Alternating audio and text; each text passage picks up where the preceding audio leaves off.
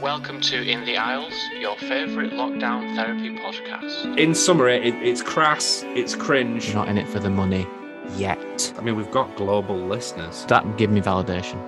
Bo Burnham, Carrie Mulligan, Amelia Jones, Gal Gadot, Dune, Stephen Graham. lovely stuff. You absolute idiot. Epic waste of my time. Bloated disaster. Oh my word. What's wrong with you? We've declared Marvel fatigue. All sequels or reboots. Inspired. Piss funny. Was absolutely awesome. There's some truly shocking twists and turns in this. Hated it. Overrated. I'm sure it'll be ruined. Sheer artistry. Sheer brilliance. Fantastic and brilliant. You need to see it to appreciate it.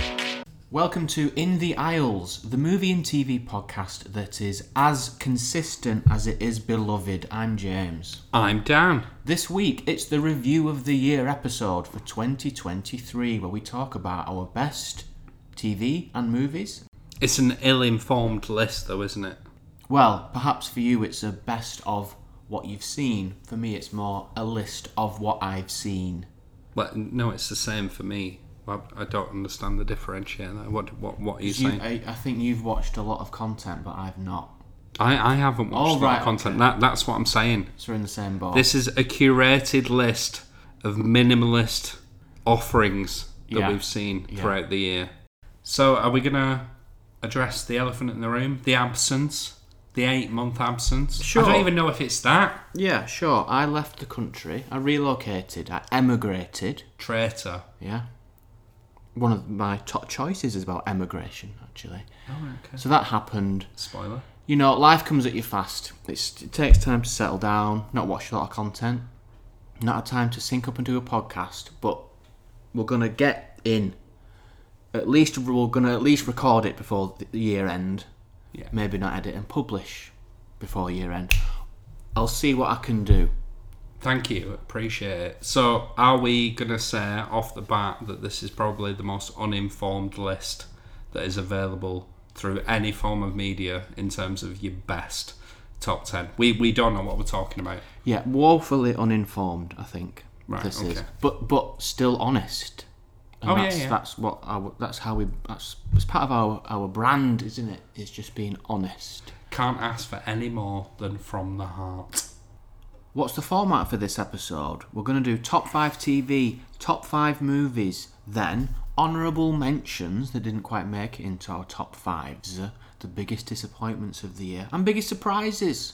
Does that sound okay, Daniel? Yeah, I'll roll with that. That's fine. 3, 2, 1, 0, and liftoff.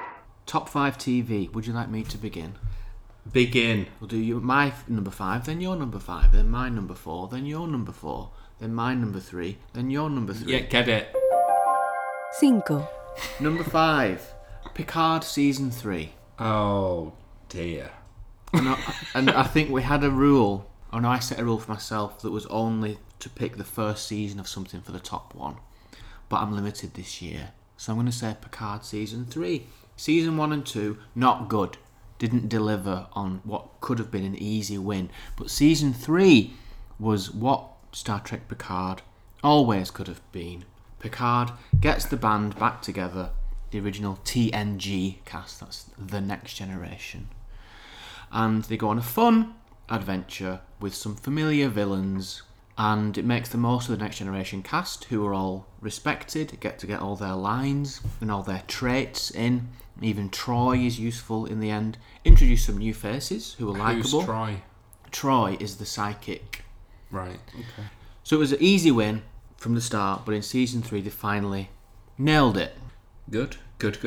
I have heard that it does pick up quite a lot, Picard, because first few seasons were quite rusty, shall we say. If you find yourself bored by Picard, stick it out.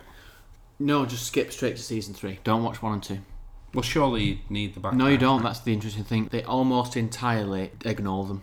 Right. Do you need the Next Generation background? Yes. So how Which many is 7, seasons is that's that? 7 years, 25 episodes per season.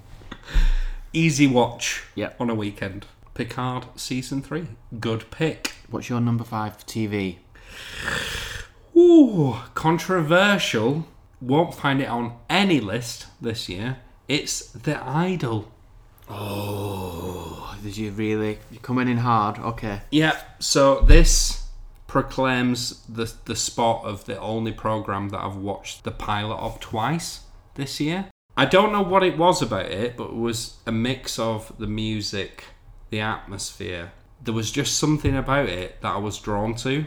And I'm not going to say that it's like the best TV that I've ever watched, but it does have atmosphere, and there is music in this programme that you will think about weeks and weeks on. So The Idol tells the story of a pop star along the lines of Britney Spears, so to speak, played by Lily Rose Depp. She is befriended by The Weeknd, not playing himself, and he influences quite a lot of control over her to the point where he manufactures her new presence in the music industry. And it's very fucked up, it's very weird, but at the same time, I think it's worth a watch and was unfairly panned, in my opinion. 4. My number 4 choice is First Love, which was on Netflix. Oh, but that was released in 2022. Yes, it was. But we watched it after our Year in Review 2022 episode.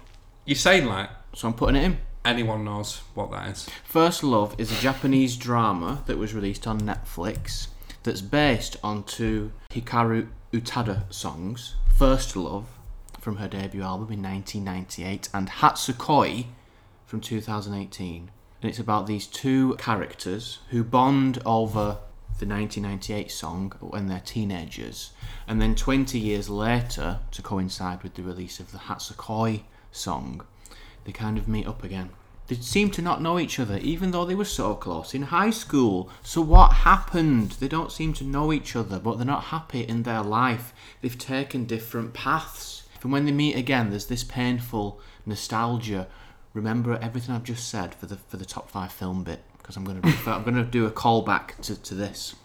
We cried uncontrollably at the end of this because it's an incredibly satisfying end. I think Me and you? I don't No, remember not us. this. Me and my wife. I think we watched it 3 times. It's a sentimental, romantic piece, a little bit like The Notebook. It's just unashamedly romantic. The Notebook, you called in as a reference there. I'm sold.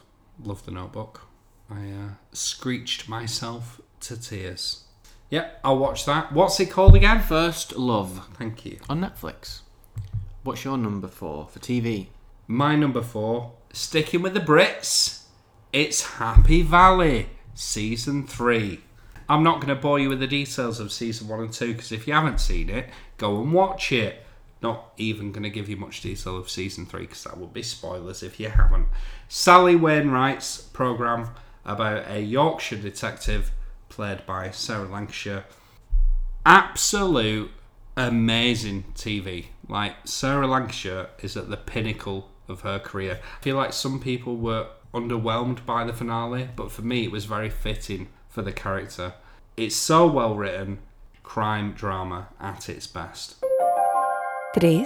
My number 3 for TV is Succession Season 4. Again, breaking my own self-imposed rule of only choosing the first season of something. But the quality was too high for Succession Season 4. It had to go in. And I think 2 years ago, we did Succession Season 2 or 3 as the number 1 for both of us. Yeah. I feel like everything that needs to be said has been said about Succession. It will go down in history as one of the best ever. I feel that they nailed the ending that was surprising but made sense. The final scene, the family climax, is hilarious and dramatic at the same time. So well done. I'll just add to that by saying that probably would have appeared on my list, but I did not finish it. And I'm very, very annoyed with myself because it was, well, as you've just articulated, one of the programmes that we spouted on about forever and a day for the best part of 2 years. Can't wait to finish it off. Good pick. My number 3, I feel like I'm ashamed in saying it. I'm not. The Last of Us HBO series. I don't think should be ashamed about that one. No, Very good. popular. Good. Very well liked. So, for a game that is so beloved by many, I really didn't think this would stick the landing, but it did. And it even injects a bit of originality into it. So, a lot of people who will have seen it will know that episode 3 features a homosexual romance, which is very well portrayed. Very, very tear-jerking. It is one of the most powerful moments of TV in 2023. I can't say enough good things about it. I think the only thing that it did wrong was that episode was so strong that the rest kind of didn't live up to that. It made you feel that, oh, it's going to be emotional high stakes all the way through. You're bought into these characters. It's going to have the same sort of impact. It didn't. Very, very weak ending. However, we've had years of things being adapted and it's never kind of crossed the bar and met the mould, but this did and surpassed it in many ways. Even the main characters, Bella Ramsey, she doesn't look like Ellie, she doesn't sound like her, but she is her now to me. And the same can be said for Pedro Pascal. He's not Joel, he's not, but you forget about that, and it's quite a testament to the programme that it makes you forget the love and affinity that you had for these characters. 2, Making good progress. We're on number 2 already. The tension's building. Can you feel it? No. My number 2 is The Curse on Paramount Plus. Is this an incomplete sampling review? It's not finished, is it? Yeah, episode 7, which is like, if there's 10 episodes, that's over 50% finished if it's up to episode 7 of 10. How many episodes? Oh, of 10. Right, okay. I'll let you have it. I'm assuming it's 10. But what is this programme? It's Nathan Fielder's latest work. Nathan Fielder and like someone else who was in Oppenheimer. Doesn't matter who he is, but they created it and they direct and write most of the episodes. It stars them plus Emma Stone, who also produces. What's it all about? It's not set in Canada, so I don't need to do that accent. A couple, Nathan Fielder and Emma Stone, who have no chemistry. A couple, they make a reality TV, but that's the point, that they have no chemistry. They make a reality TV show about selling passive homes in a relatively low-income area in America. What's a passive home? It's a home that is very green, very eco-friendly. You don't need to heat it or cool it. It just has like self-regulating temperature. They basically want to gentrify this area, but they pass it off like it's a really good thing for this small community. What's gentrify mean? Gentrify small-minded is where you have a low-income area and a load of... I know this. This is for everyone else. Okay. Go on. A load of wealthy people come in, raise the property prices, which prices out the older inhabitants. And there's a lot of trendy, expensive businesses open that are too expensive, but they pass it off like it's a good thing. Anyway, so Nathan Fielder, who you'll remember from Nathan For You and The Rehearsal, I will like anything that he does. I'm a sucker for him. I'm a sucker. Like anything else that he does, there are many layers. It's a satire on reality TV, of course, but then you don't get to see them making reality TV too much. The main characters, they're trying to construct these personalities. You even see Nathan Fielder making notes about how he can communicate better with his wife, but he also goes to a corporate comedy class to learn how to be funnier. And Emma Stone tries to befriend a Native American artist to be trendy, but this artist obviously doesn't like her. And Nathan Fielder has a small penis, which is shown on screen several times, and there's a running joke about that.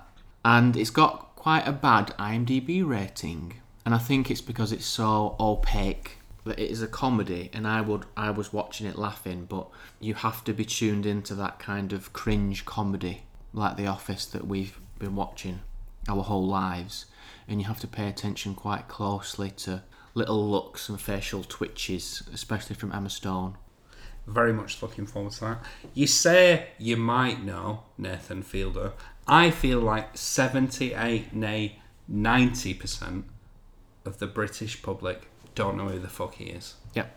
At all. Definitely. And if you don't, you've wasted your lives. Check him out. He got very good grades at business school. What's your number 2 for TV? My number 2, which I don't have words to articulate, is Silo on Apple TV.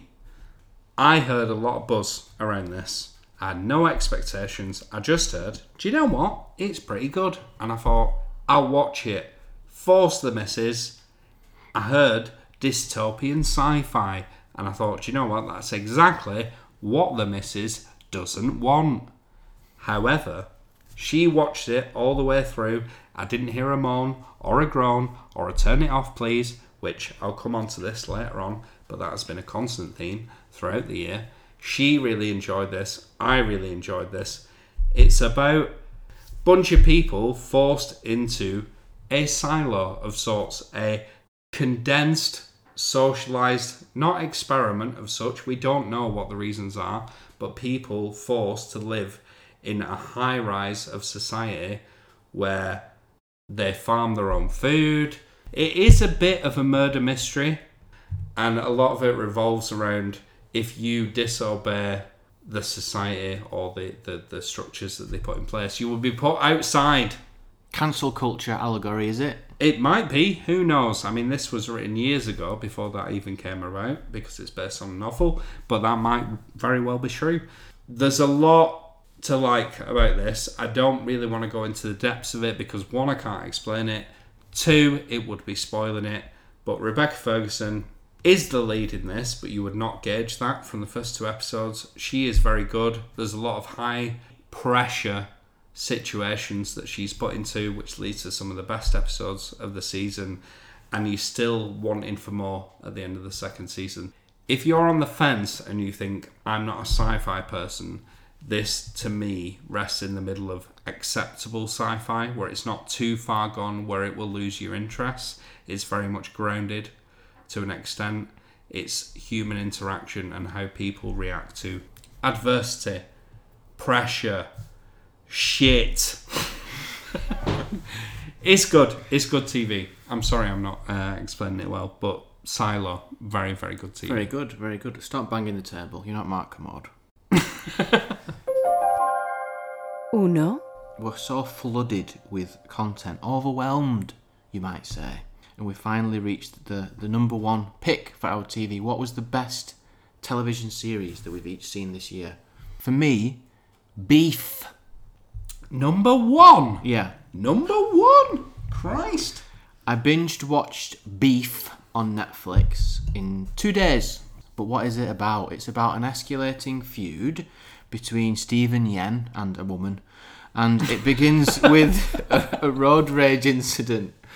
A simple road rage incident. And it escalates to a slightly implausible level, but by that time it's become a farce, really, by the end. So it's fine. But the ending becomes more profound and surreal for the whole episode. And the writing is consistently funny. It's primarily a comedy. All the comedic performances are good from everyone. Even Stephen Yen, who I don't really associate with comedy. Ali Wong, who's the co-lead with him, who's done stand-up that I haven't watched, but she's very, very funny in it as well. You've disliked. I've disliked all her comedy. Disliked all her stand-up just to flush it out of the algorithm. There's quite a lot going on in this programme, though, because there's a contrast between like Stephen Yen's like working class handyman environment. Like, he lives in a hotel, and his cousin's like fresh out of prison, and Ali Wong's like, big house and rich friends and nice cars, and that adds a lot of entertainment. That contrast, like maybe it's trying to say something about class or something. I don't know. It was good enough for me to binge watch it in 1.5 days. And none of this was out of guilt for disliking all of Ali Wong's comedy. Beef. Season 1. Which is an A24 production. Remember that for later as well. Daniel, what's the best TV programme that you watched this year? Not that confident with this, but I'll go with it anyway. Stop banging your fucking elbow on the table. What? Did I? You just went... It's The Bear, Season 2. I think I waxed lyrical about Season 1 when it came out. The Bear Season 2 did not disappoint. Lot of build-up, lot of hype to this, especially when it came to the Christmas I'm doing inverted commas. Don't know why, because it is Christmas episode where there's a very long, arduous, dramatic, sweat-inducing episode of somebody or a family getting ready for Christmas, which is by far one of the standout episodes of this season. But this just felt like it built upon what season 1 did. This is what this show wants to be. I am all for it. I'm looking forward to season 2, and it really, really progresses its characters quite a lot, I would say. So, say for example, cousin, I don't even know his name. I've not seen it, so I can't. Okay. So, the cousin to Kami, who is the main character, who, if you don't remember, he is a very acclaimed chef. He's called back to his family business, which is essentially like a deli shop, and he's like, I'm going to make this fine dining for people, and says that he wants, his ambition is to open a restaurant in his brother's name and have it very highly acclaimed. It's about building up the business, structuring the restaurant, getting everything sorted. It is like a lead up to opening night of this restaurant, and it could not be better paced. It's the finest example of TV that I can find this year. So, let's review. My top 5 in ascending order: Star Trek Picard Season 3, First to Love, the Japanese romantic drama, Succession Season 4, The Curse with Nathan Fielder, and Beef.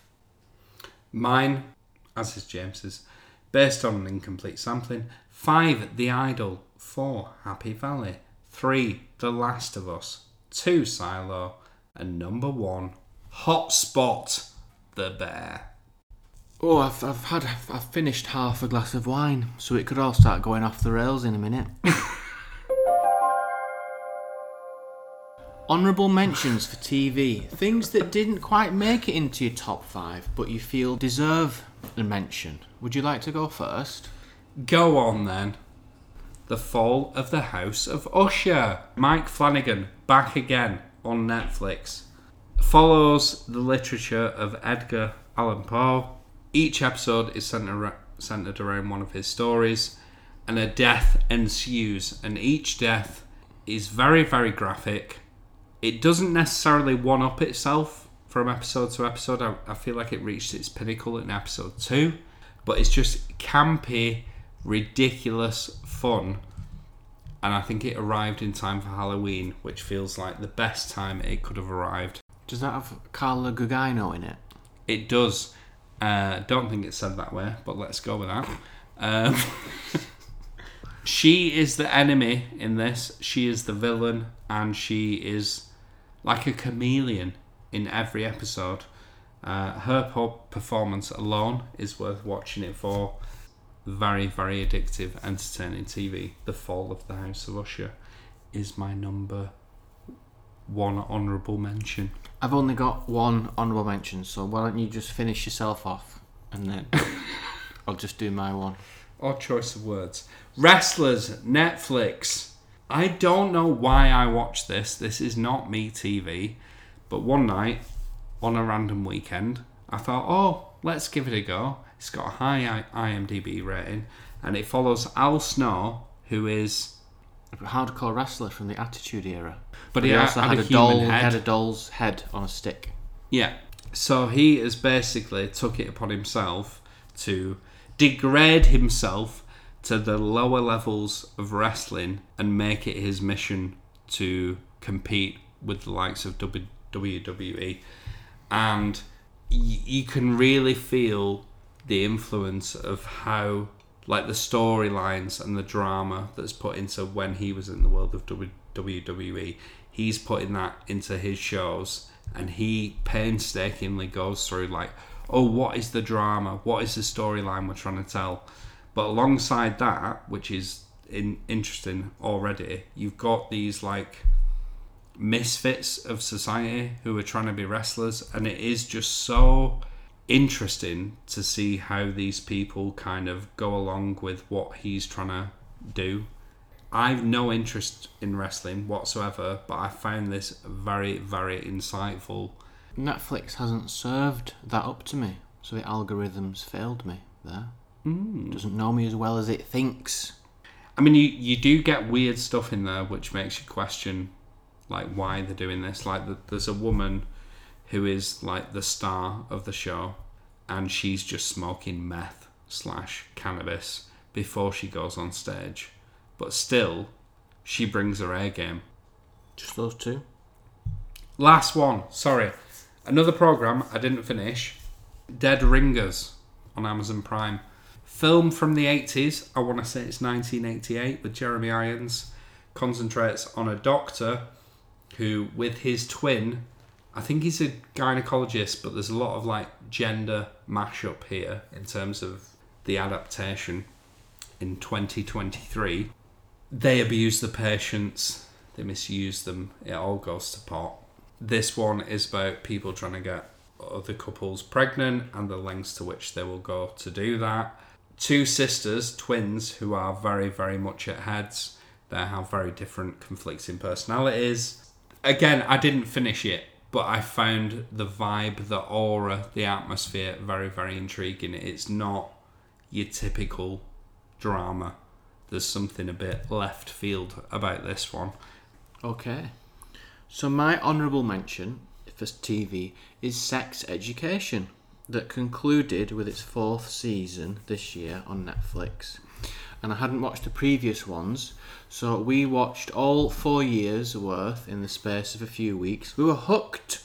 It's about a boy who is the son of a sex therapist, played by Gillian Anderson in an amazing performance, and he opens a sex therapy clinic at college, and he talks about various things with them, and it explores very sensitively and very entertainingly issues of sex and gender and sexuality and relationships.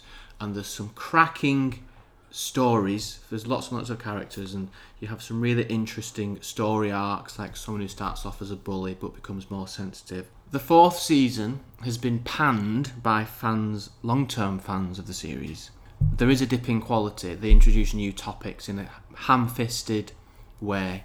It's less deep in how they explore. The ideas, half the characters disappear without explanation to be replaced by new characters only in the final season. But because we were binge watching it, that didn't have as much of an impact. So Sex Education is a great 4-year series on Netflix that reached a nice conclusion, unlike many other Netflix shows that are cancelled halfway through. Altered Carbon will never be forgiven. Shall we move on to top movies? 3, 2, 1, 0, and liftoff. Let's stick to the format. Change as little as possible. 5. My number 5 movie is Marcel the Shell with Shoes On. You watched it. We were going to review this in February and never did. We just cut the podcast short. Just left it. We were going to do a last one that would explain the break, but we never did. And it was going to be Marcel the Shell with Shoes On. And you're thinking, oh no, I'm looking at Rotten Tomatoes. 2021, what are you on about? 2023 release date in the UK, so it's eligible.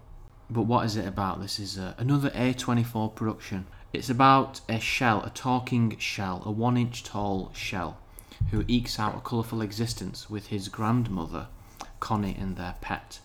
And it's revealed that he was once a part of a sprawling community of shells, but they live alone. So there's this tragic loneliness to these shells, and it's done as a documentary.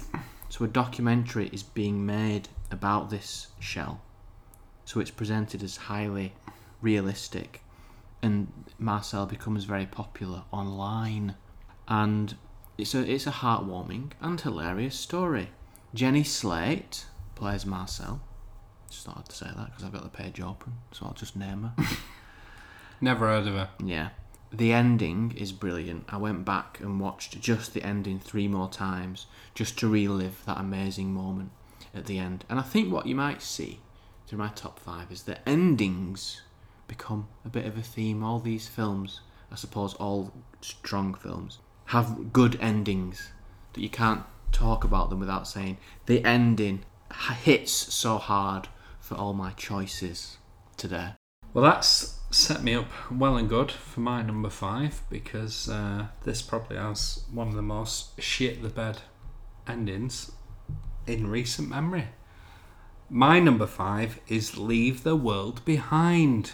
It's again, post-apocalyptic, what if everything went to shit film?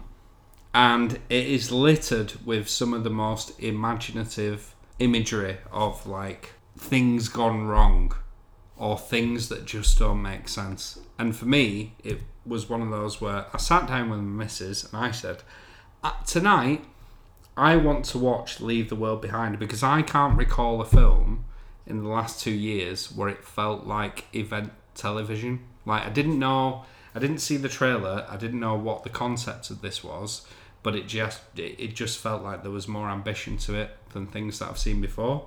And I really was not disappointed by 95% of this film. Like, it felt like I have seen things in this that I have not seen before.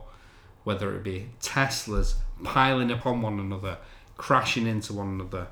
Where's that come from? I'm not going to tell you.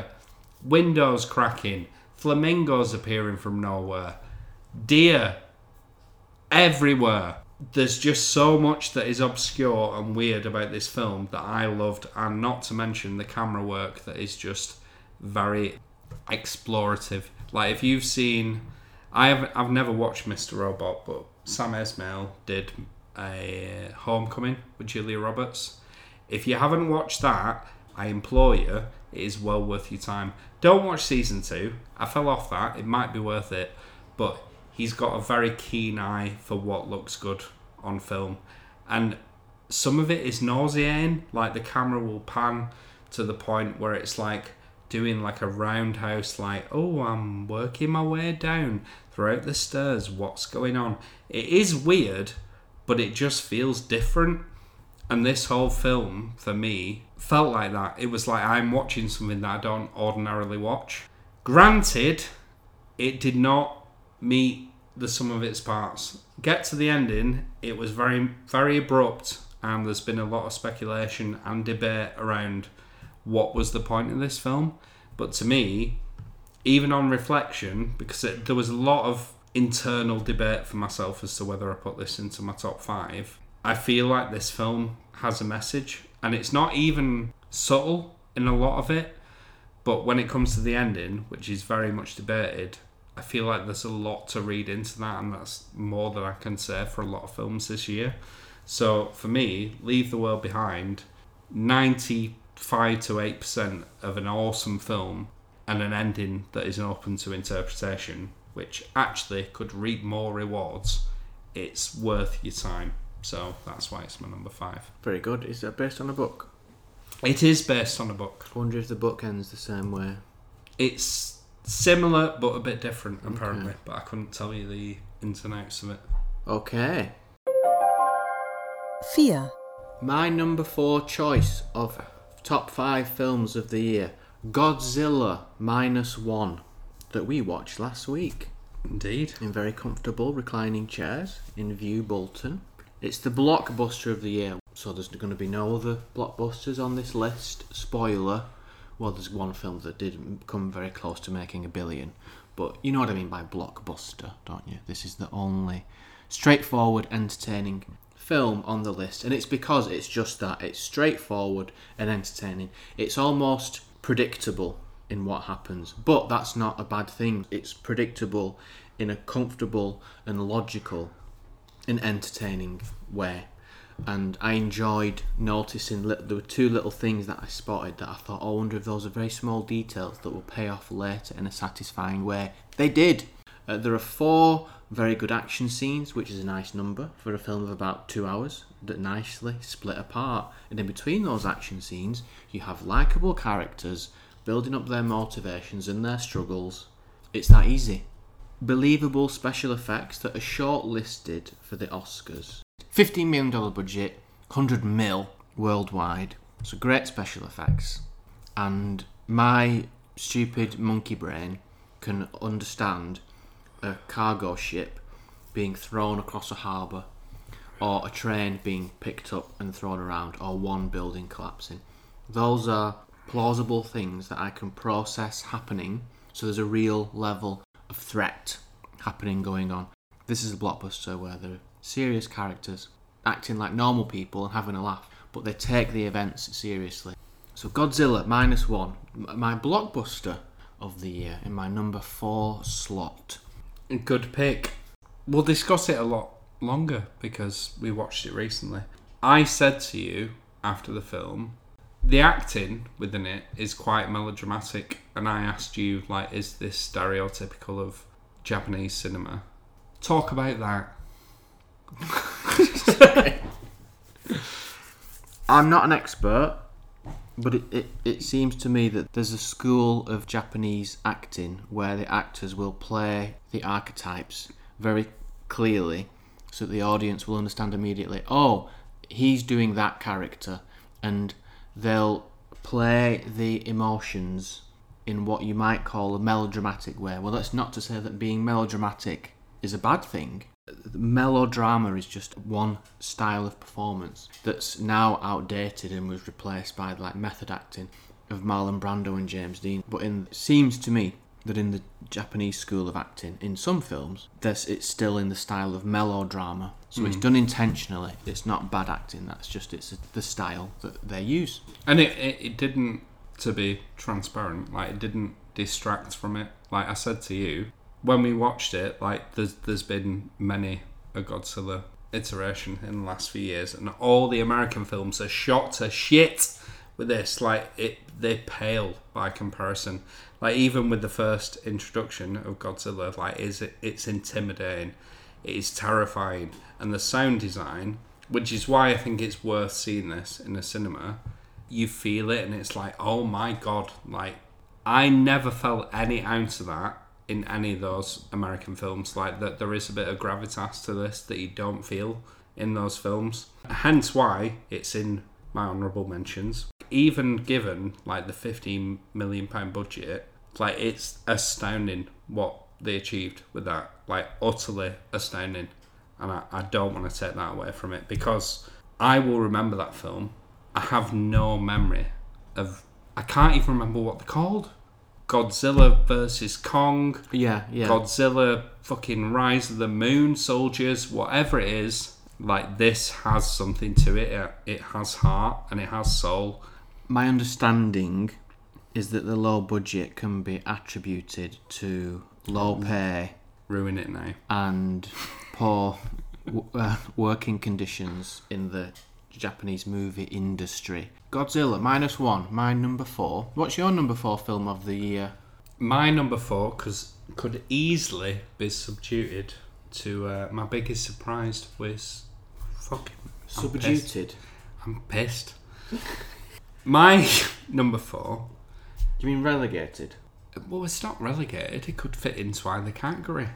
My number 4 could easily fall into my biggest surprise category, which is The Deepest Breath, which randomly on a Saturday morning many moons ago, about 2 months, I put this on, expecting nothing, and I was absolutely bowled over by it. So if you don't know what it is, again, I'm not being like purposely obscure, but it's about free diving into the deepest depths of the ocean.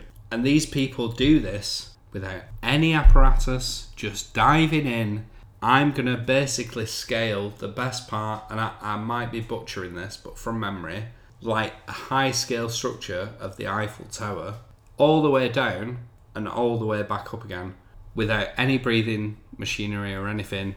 Straight down, straight up, one breath. And it is...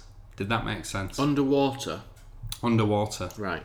So the opening bit of this, and again, like, it's been a while since I've seen this, but the opening bit is people attempting this, coming back up and looking like they are dead. Like, it is terrifying. Like, you have people just flailing around, they're coming back to the surface after doing this amazing feat and just looking like death. And their eyes are rolling back in their head, and people are like, what's going on? That's the opening bit of this film, and you're like, what is this? This is horrendous. I can't watch this. The rest of the film is the same thing, and it is people who are basically putting their lives at risk just for the accolade of I've dived the deepest, held my breath for the longest. And it is amazing what people will do for that sort of fame. Aside from the sports side of it, this is quite an in-depth love story of two people meeting. And again, I'm not being purposely obscure, but falling in love over a combined interest of this sport. I just was not expecting myself to be swept away with this. Swept. Water. Yeah. Yeah. As much as I was. 3 days after, I was like, oh my God, I watched this film at the weekend. It felt really informative. I felt like I transcended something. Like it's like life affirming in a way. On the flip side of things, it's also like, why do you put yourself in such peril? It doesn't make sense to me as a person.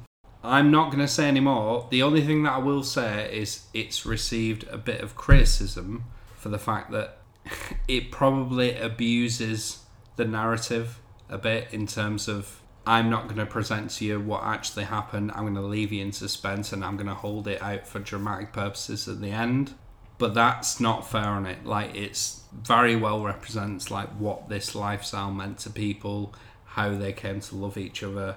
There's a lot to like about this. I'm not gonna basically take the downsides and knock it down a peg. I really liked this. The Deepest Breath on Netflix. What kind of durations are we talking about for these breaths? We're talking like don't like 2 hours. No, we're talking like 5-6 minutes. I think. Right. Okay. 3. My number 3 is Past Lives, the Korean drama. Well, it's Korean, but it's set in New York as well, and there's a lot of English language in it, so I don't think I'd really call it Korean. What is this? It's from first-time director, actually. First-time writer-director, Celine Song.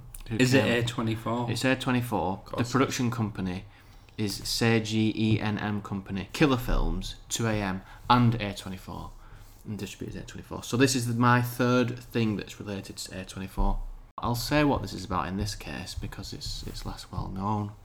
So Nora and Hae Sung, two deeply connected childhood friends, are rest apart. Rest is Rest apart? Yeah. What does that mean? It means to forcibly pull something from a person's grasp. After Nora's family emigrates from South Korea to America, and 2 decades later, they're reunited for one fateful week as they talk about... I'm not going to read the whole thing. These people, they're childhood sweethearts for each other. And then they're separated from each other. And then almost 20 years later, they meet each other again. And you're thinking, what's happened? Why didn't they get... Why aren't they together? Or what's happened? That's the call back to first love. Because it's very similar. It's a similar thing. But also completely different because it's not an amnesia story. So what hangs over the whole film is this aching nostalgia, and that's what Greta Lee's performance really does really well. There's a pain to this whole thing. There's this sense of a past lives, the name of the film, past life being lost, and it's painful to think about the past life when you think you've moved on. And there's a pivotal scene where the two main characters, they sit down, and it's in Korean and it's subtitled. The line that she says when they're talking about how they ended up reconnecting, Nora asks, why would you do that? So he's explaining like how he reached out or reconnected, and she says, why would you do that? It's like he's done something bad by forcing her to dredge up the past and do all this. It's just such a complicated relationship. You can really see in every scene, every facial expression, just how complicated it is for them to be meeting each other. Not just romantically, there's cultural implications as well, which I only know from reading about what the director said about the film. It's not just about her leaving her past childhood sweetheart behind, it's like leaving her Korean identity behind. And on the theme of endings, has a very strong ending that really perfectly encapsulates all the issues of the film. It's the kind of ending that makes you want to look up, what does that ending mean? and then read about it, then pretend that you knew what the film was about all along when you talk about it on your podcasts. I'll just linger on that. I watched this, not my sort of thing, and even though I'm not as hot on it as you, like, I really appreciated the fact that I watched something outside my wheelhouse, which I thought was very nuanced. It had a lot of feeling to it, had a lot of emotion. There's depth. There is depth there. And I feel like I've reached the edge of how profound I was going to be with what I've just said. I've not, because there was more to it, but I've forgotten it now because I've had a drink. But whatever. It's very, very good. And it's on a lot of top 10 lists this year, and for very good reason. I think if you watch this, you will find something in it that is true to you and that means something. We're getting into the... No, I'll say that next time. I'm wasted. My number 3 is a film that you poo-pooed. I don't care if that's volume heavy. It's Anatomy of a Fall. So... Oh, he's... No. Are you waiting for me to react? No, it's fine. Okay. So, Anatomy of a Fall. I heard this was good. I watched it. I don't want to say I was blown away. I was like, well, bear in mind, what is my catnip? It's murder mystery, right? This is a murder mystery, and skip ahead 10 seconds if you don't want spoilers. Now, here's your cue. You're not going to get any answers. This is a very open-ended murder mystery. Was it? Yeah. Okay. Thriller.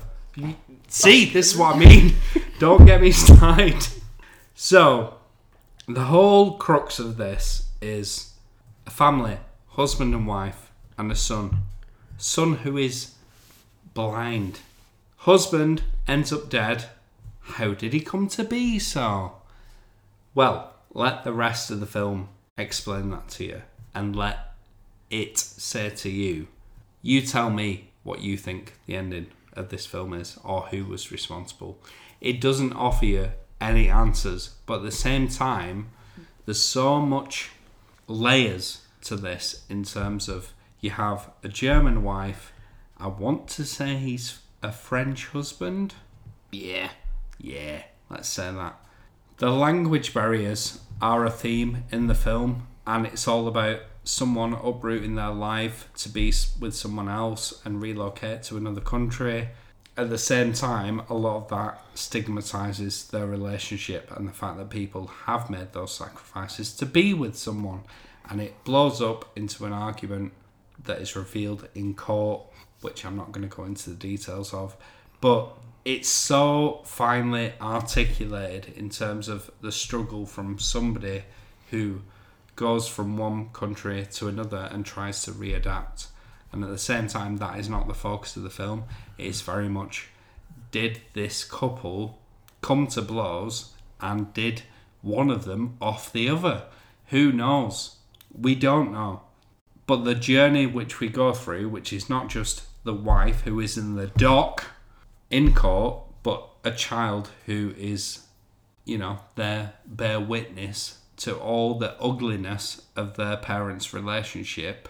It's along the lines of a film that I love in terms of murder mystery, but with an extra layer of, ooh, I've never seen this before, which added to the intrigue. Finely acted throughout the whole piece. The main actress, I don't know what her name is. She's immense. She speaks English throughout the whole thing. It's not a native language, but she is unbelievable. I just came away from this film feeling like this is one of the most standout performances of the year in terms of the female actress, of which I don't know. Sandra Hüller.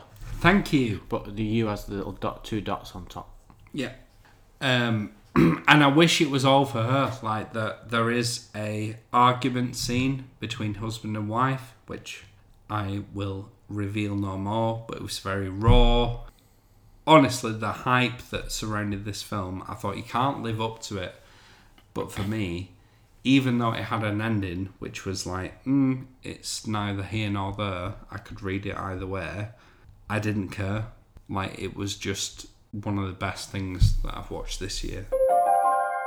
2. Number 2, we're getting into the High high-level ground. stuff now. So my number 2 film, a film that we actually did review on the podcast, Tar, Oh. which confirms that Kate Blanchett is the best actor alive. Ineligible. Why? 2022, mate. No, it's not. No, it was, but it was released in the UK in 2023. Right, yes. So it's fine. It's Yeah, fine. And you had confirmed that already. Right. Written and directed by Todd Field, who doesn't get out of bed to bother to do films very much, because his last one was Little Children in 2006. So he's finally bothered to do something else. So good for him. What is it all about? It's about this legendary, fictional conductor and composer, maybe just conductor. But what it does is it perfectly captures the madness of genius, like the paranoia and the struggle that she goes through because she's so brilliant, and it's really about the downfall that she goes through. It's been described as a cancel culture film by some outlets, which I suppose it is in a way, but it's not like a Ricky Gervais, cancel culture is bad, it's anti-woke. It's not like that. It's much more complex. And I recall from our episode at the time, which you can go back and listen to, that we did have quite a complicated discussion about the intent of the film and what the theme was. I did see a summary in The Guardian that said it's about a narcissistic abuser, very clearly saying this is about her being evil, but I don't think we saw it that way. I think we saw it maybe as being what? I don't know what you're talking about. What I remember seeing it as being a creative genius comes at a cost. Maybe she needs to sleep with a few violinists if we want some great music. In any case, lovely film. Lovely? Really? Lovely? Excellent film. Memorable, complicated. Tar, number 2. Yeah. Switch your mind off at the door. Just lovely. Viewing, entertainment. Just a bit of a warm hug Simple, of a film, isn't it? Very good. Good pick. Thank you. What's your number 2 film of the year?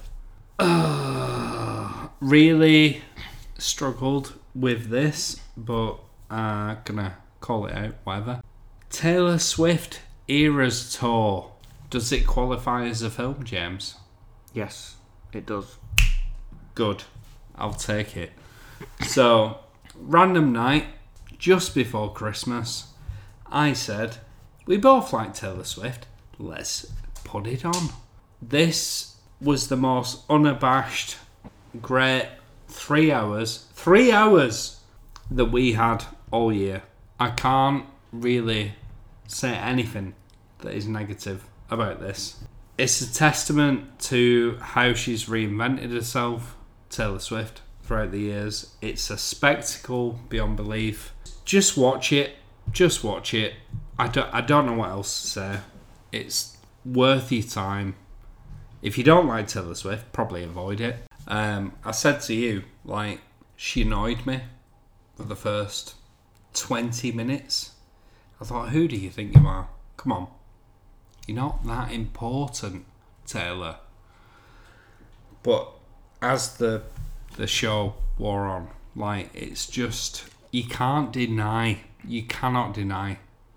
The Taylor Swift live tour has felt like a global cultural event that's been written about quite a lot. So I think it's fitting that she appears in our podcast as well, which is also a culturally significant thing. Ish. Yeah. 1. Yeah, that's it. Yeah, Just vape a little bit. Yeah, okay. Right. Number 1 film. The number 1 film of the year. For me. I wonder what it could possibly be. I did hint at it. It almost made $1 billion at the box office. Oppenheimer. In my opinion, Nolan's best film, overtaking Inception. I think it's peak Nolan. It has everything that you've seen in his other films, even going all the way back to Memento, where you have black and white and colour, subjective and objective, the non-linear story, which is extremely complicated. Not extremely complicated. However, as you're watching it, you can't really explain what's happening at any given moment. However, and this is why it's good, you always understand the feeling of what's happening. For example, there's a sequence about a potential Russian mole and about how Oppenheimer maybe knew who this person was and who was giving information, and he was trying to explain who it was without really saying who it was. And it's told from three different perspectives. And at the time, I didn't really understand who they're talking about, what's happening. But I could grasp the stakes and the intentions of all the characters. There was an emotional truth that made sense to it. And the whole idea that's central to it, which is telling the story subjectively, completely, from Oppenheimer's perspectives, with the intense close-ups where you can see him thinking, I'm not sure about this, this nuclear bomb. You know what, I'm not sure. That story was told very well. It's a complicated story, but it's very focused on Oppenheimer and his struggle with it. It is focused on Oppenheimer, but it's a ridiculously stacked cast. So in the first hour, it throws out every actor that you've ever seen in any film, and then suddenly Rami Malek appears when you think there's no one else to come. They just keep throwing these actors at you. Amazing cast. And of course, the soundtrack, I've been listening to it on the reg, that means regularly, because that's also very good. Every element comes together perfectly. There was no doubt for me this was number one. Oppenheimer. Don't know what to say to that, other than I'm ashamed that I have not watched it. Absolutely ashamed. That's it. Right, even that you've got that massive TV behind us, you've still not watched it. Well, no, couldn't even consider it. It's even is it in IMAX aspect ratio? How long is it? 2.5 hours? 240 maybe? Oh, is it? It's not over 3 hours. Oh, right. Don't even have that excuse. Fair enough. It flies by because the editing is all over the place. You've just got no idea what's going on, and then it finishes. And just cap off the idea of endings, has a already iconic ending line, ending shot. So, ask you a question, because I've avoided every trailer, everything to do with Oppenheimer. Is that spectacle there, you associate Christopher Nolan with bombastic, unrivaled visual flair? Like, is this here? Yes, it is. It is. Not just with the bomb scene where they do set off a real bomb, not a real atomic bomb. They set off a massive, massive bomb, but also basically anything in Los Alamos that's filmed in IMAX, and you get to see the huge sweeping landscape of New Mexico. So that's done in a very epic way. What is your number? I have no idea what you're going to say. What's your number one film? My number one, recency bias, is Saltburn. That's it. Yep. Yep. I'm nodding. Yep. Yep. Not going to say anything else. Okay. No, I will. So, part class satire, part psychological thriller. This is a genre mashup. Nothing this year has been this full on in terms of, I'm going to bombard you with genres. I'm going to do it. Boom. This film did it for me. And it speaks my language. Like, it's dark. It's funny. It has to be seen to be believed. That's probably blowing it out. of all proportion because it's been very much a Marmite film. And I acknowledge that. Like, most people will watch this and not appreciate it. And let's at least say that, there's been a lot of, oh, this is the weird unintentional film or Christmas film of this year for families. It's not a family film. There's weird stuff that happens in this that you would not invite your most hated enemy to watch. You just wouldn't. But still, there's enough there that's different that it's worth a watch. I'm going to leave it there. Saltburn. I suspect this is a less well-known film. Could you briefly tell us what it is? What? Despite it, apart from it being written and directed by Emerald Fennell, who also did Promising Young Woman, what's it about? So Barry Keoghan. I've got no idea. Barry Keoghan. It's probably something like Barry Keoghan. It's probably pronounced Fen. He is invited to the illustrious family of, I don't even know the fucking surnames. Basically an estate. Oh, come. Welcome to my family. Welcome to their estate. Enjoy yourself. All goes pear-shaped from there. I don't know what else to say. And I don't feel like I should. This is a film that is like, just take yourself along for the ride. See what happens. Yep. Not enough Carey Mulligan. I feel like you've just gone. You've not explained it any better than what you've just said, but that's fine. Yeah. No, that's well. What? Acknowledging, yeah. I've not. He's at Oxford University. This lad who's less wealthy is at Oxford University, and he's overwhelmed I don't want by the wealthy people around him, and he gets invited to this house of wealthy people. That's it. Yeah.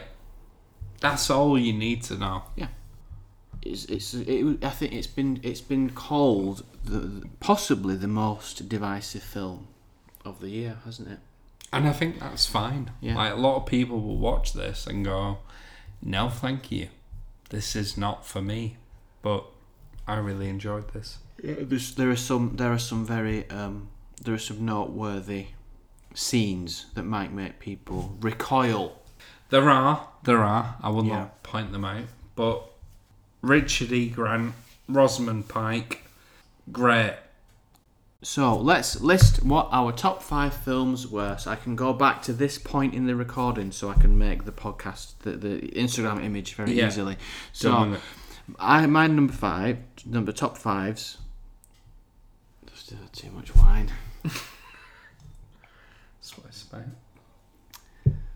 My number 5, my top 5 films of the year, in ascending order. Marcel the Shell with Shoes On, Godzilla -1, Past Lives, Tar, Oppenheimer. What were your top 5 films? 5, Leave the World Behind. 4, The Deepest Breath. 3, Anatomy of a Fall. 2, Taylor Swift, Eras Tour. 1, Saltburn. Lovely. I don't think we have any crossover in our TV or film lists. No, we don't. That's very good, isn't it? A very diverse list of films. I will have to make some difficult choices for the Instagram collage, though. Yeah, I can't put don't envy you 20 for that. images on. So, honourable mentions for film. I've got 2. I have got Mission Impossible 7. Talk to me about that. Because I watched it and I didn't hate it, but I was like, you're not grabbing me. I needed a YouTube video to explain to me what was missing. It was that apparently they hadn't finished the script as they were filming. Right. So they were realising what the story should be, or realising, we need an explanation of what the AI is as they were filming it. They knew what the set pieces were, and then they filled in some of the gaps as they were filming. So that's why some of it feels maybe a little bit incoherent or unrelated, some of the action scenes, to what is going on. They knew they wanted to have Tom Cruise bike off a mountain and parachute onto a train, but why? that wasn't clear. Apparently, they did that on Mission Impossible Fallout as well, but they pulled off a miracle and had it be more cohesive. None of that is to say that Mission Impossible 7 is bad. Dead Reckoning Part 1. It's in my honourable mentions. I did watch it twice at the cinema. I was enthralled throughout the whole film. Tom Cruise still has it. That cast they've pulled together is still great. It was a great film. I'd recommend it heavily. It's still, for me, the best action series that's ever made. Not as good as Fallout. Not true to say it's getting better and better, but still an excellent film. One of the best, well, maybe one of the only blockbuster action films, along with Godzilla, that was actually good this year, Mission Impossible 7. My other honourable mention is The Royal Hotel. You did a frown there because you've not heard of it. This is a film that stars Jessica Hennick. So anything Jessica Hennick is an immediate watch for me, who for some reason is much less famous than she should be. She's had a minor role in Star Wars, a lead role in The Matrix. She was in 2 of the biggest films on Netflix, Glass Onion, Grey Man. She was in Iron Fist and Game of Thrones. Can't break 1 million followers on Instagram. The Royal Hotel is an Australian film directed by Kitty Green. It stars Julia Garner from Ozark, one of your favourites. Oh, yes. I know what he's talking about. It's inspired by a documentary, apparently, according to Wikipedia. 2 travellers move in, get a job at a hotel, and, it's not a very nice hotel. It's full of men, isn't it? Being all nasty to them, and it's very unpleasant to watch at times. And they don't have a very good time working at this hotel, and that's basically what it's about. But it does a lot with the hotel setting. Julia Garner and Jessica Hennick turn in very good performances. Very tense, psychological thriller that held my attention throughout. The Royal Hotel. Where can we watch it, James? Just buy or rent it through your preferred Illegally. Online film thing like Amazon Prime or Apple Movies. Just get it like that. It's not on any streaming services. I feel like you've watched it illegally. What are your honourable mentions? Right. I'm going to start off with this because it's more than a year since I've watched it and it still lingers on. Jurassic Punk. Heard of this? No, I've not. Right. So, is it about dinosaurs who are anti-establishment? Ish. I will not be remembering this right, but the guy, I don't even know his name. That is so insulting. But whatever. The guy who pioneered the CGI effects of the Tyrannosaurus Rex in Jurassic Park. This is his story. A lot of the studio, when it came to Jurassic Park, were all about animatronics, and they were like, let's do this real time, blah blah blah. And this guy, of which I don't know his name, which is really insulting, was like, Jurassic no, Park, you know what, we're going to do this into it through CGI. So all based on the fact that some guy really had an idea. Like genuine. Oh, you know about. Right, that sounds very good. Good film. Yep. Do one sentence for each. Yeah. Okay.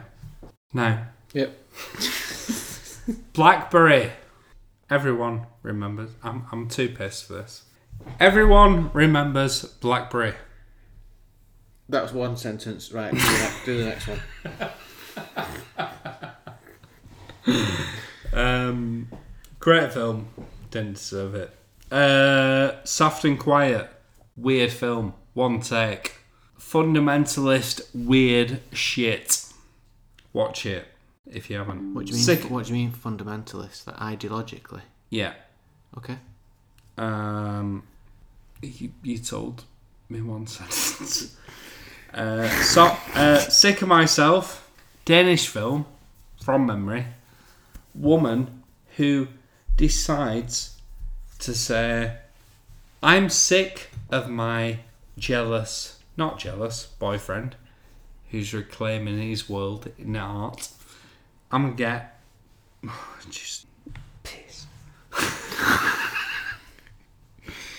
Good film. Yep.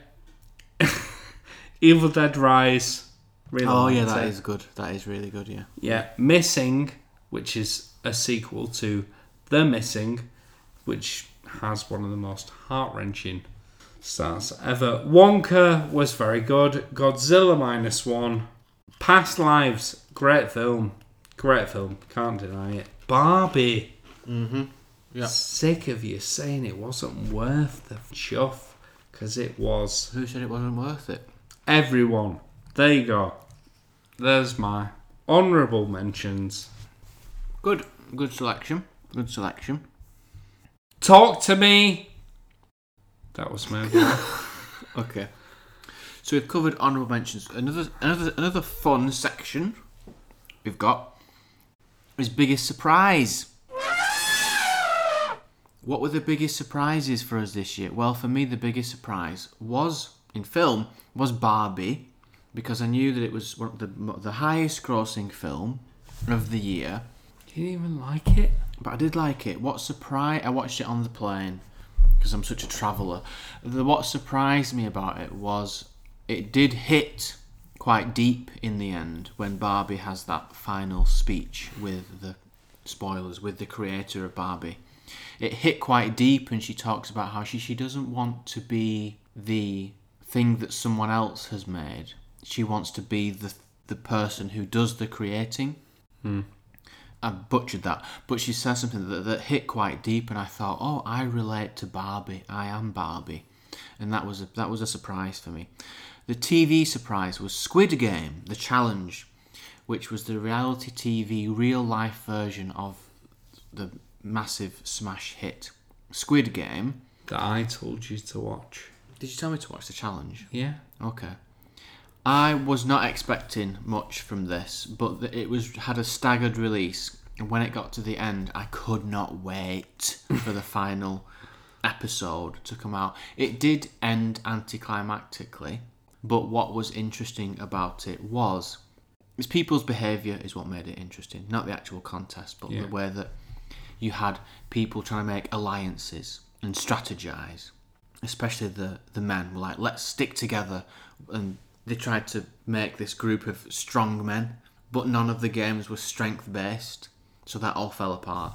And the selfishness and the betrayal and the worshipping of every time money dropped into the big bowl, everyone looked up and just applauded the money. They just clapped at the money. So an interesting study of psychology, which always interests me about reality shows. And those are my biggest surprises. Barbie and Squid Game: The Challenge. What were your surprise things? Don't have any. Okay. Let's talk about biggest disappointments / the worst things that we've seen. Rebel Moon, Part 1. Oh, you watched it? Oh, God. I wish that I hadn't. And the reviews were bad. I should have believed them and not watched it. But I just thought, I'm a sucker for sci-fi. It was more morbid interest to see what is this film that Zack Snyder's come up with that was pitched as a Star Wars. You couldn't possibly have done that any louder. It was pitched as a Star Wars film, and now here it is on Netflix, and it's awful. It's not worth watching, even for the action. My expectations were not low enough, and my other biggest disappointment was the entire superhero genre. It's fallen apart, and this is the end. The Marvels was terrible. It was embarrassing how bad it was, and it's disappointing that all these studios had to do was stick to the formula that was very clearly established in the 2010s. He don't wash anymore. And they've just wrecked it. It's dead. We did call it though. We did call it. We declared superhero fatigue in 2002 year review.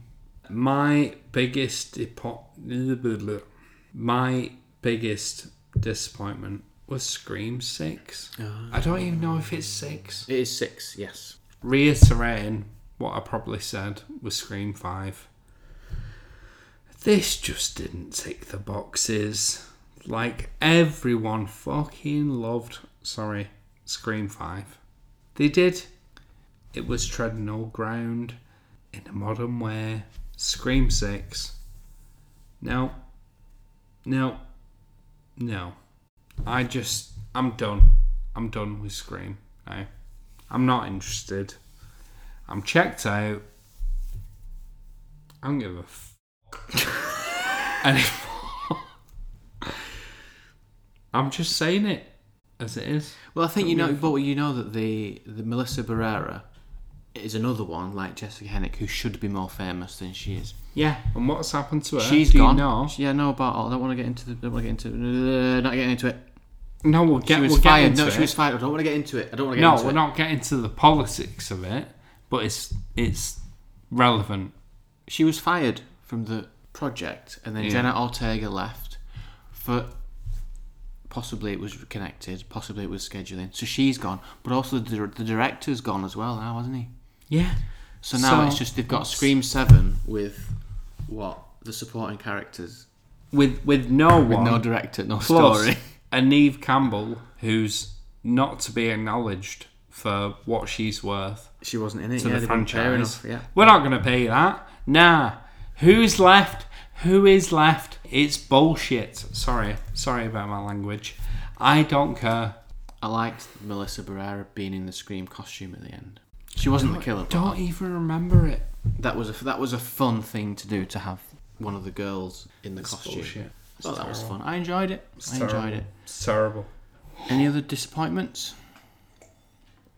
You. Okay. Is that it? What a year it's been for content. Whatever. Giving up.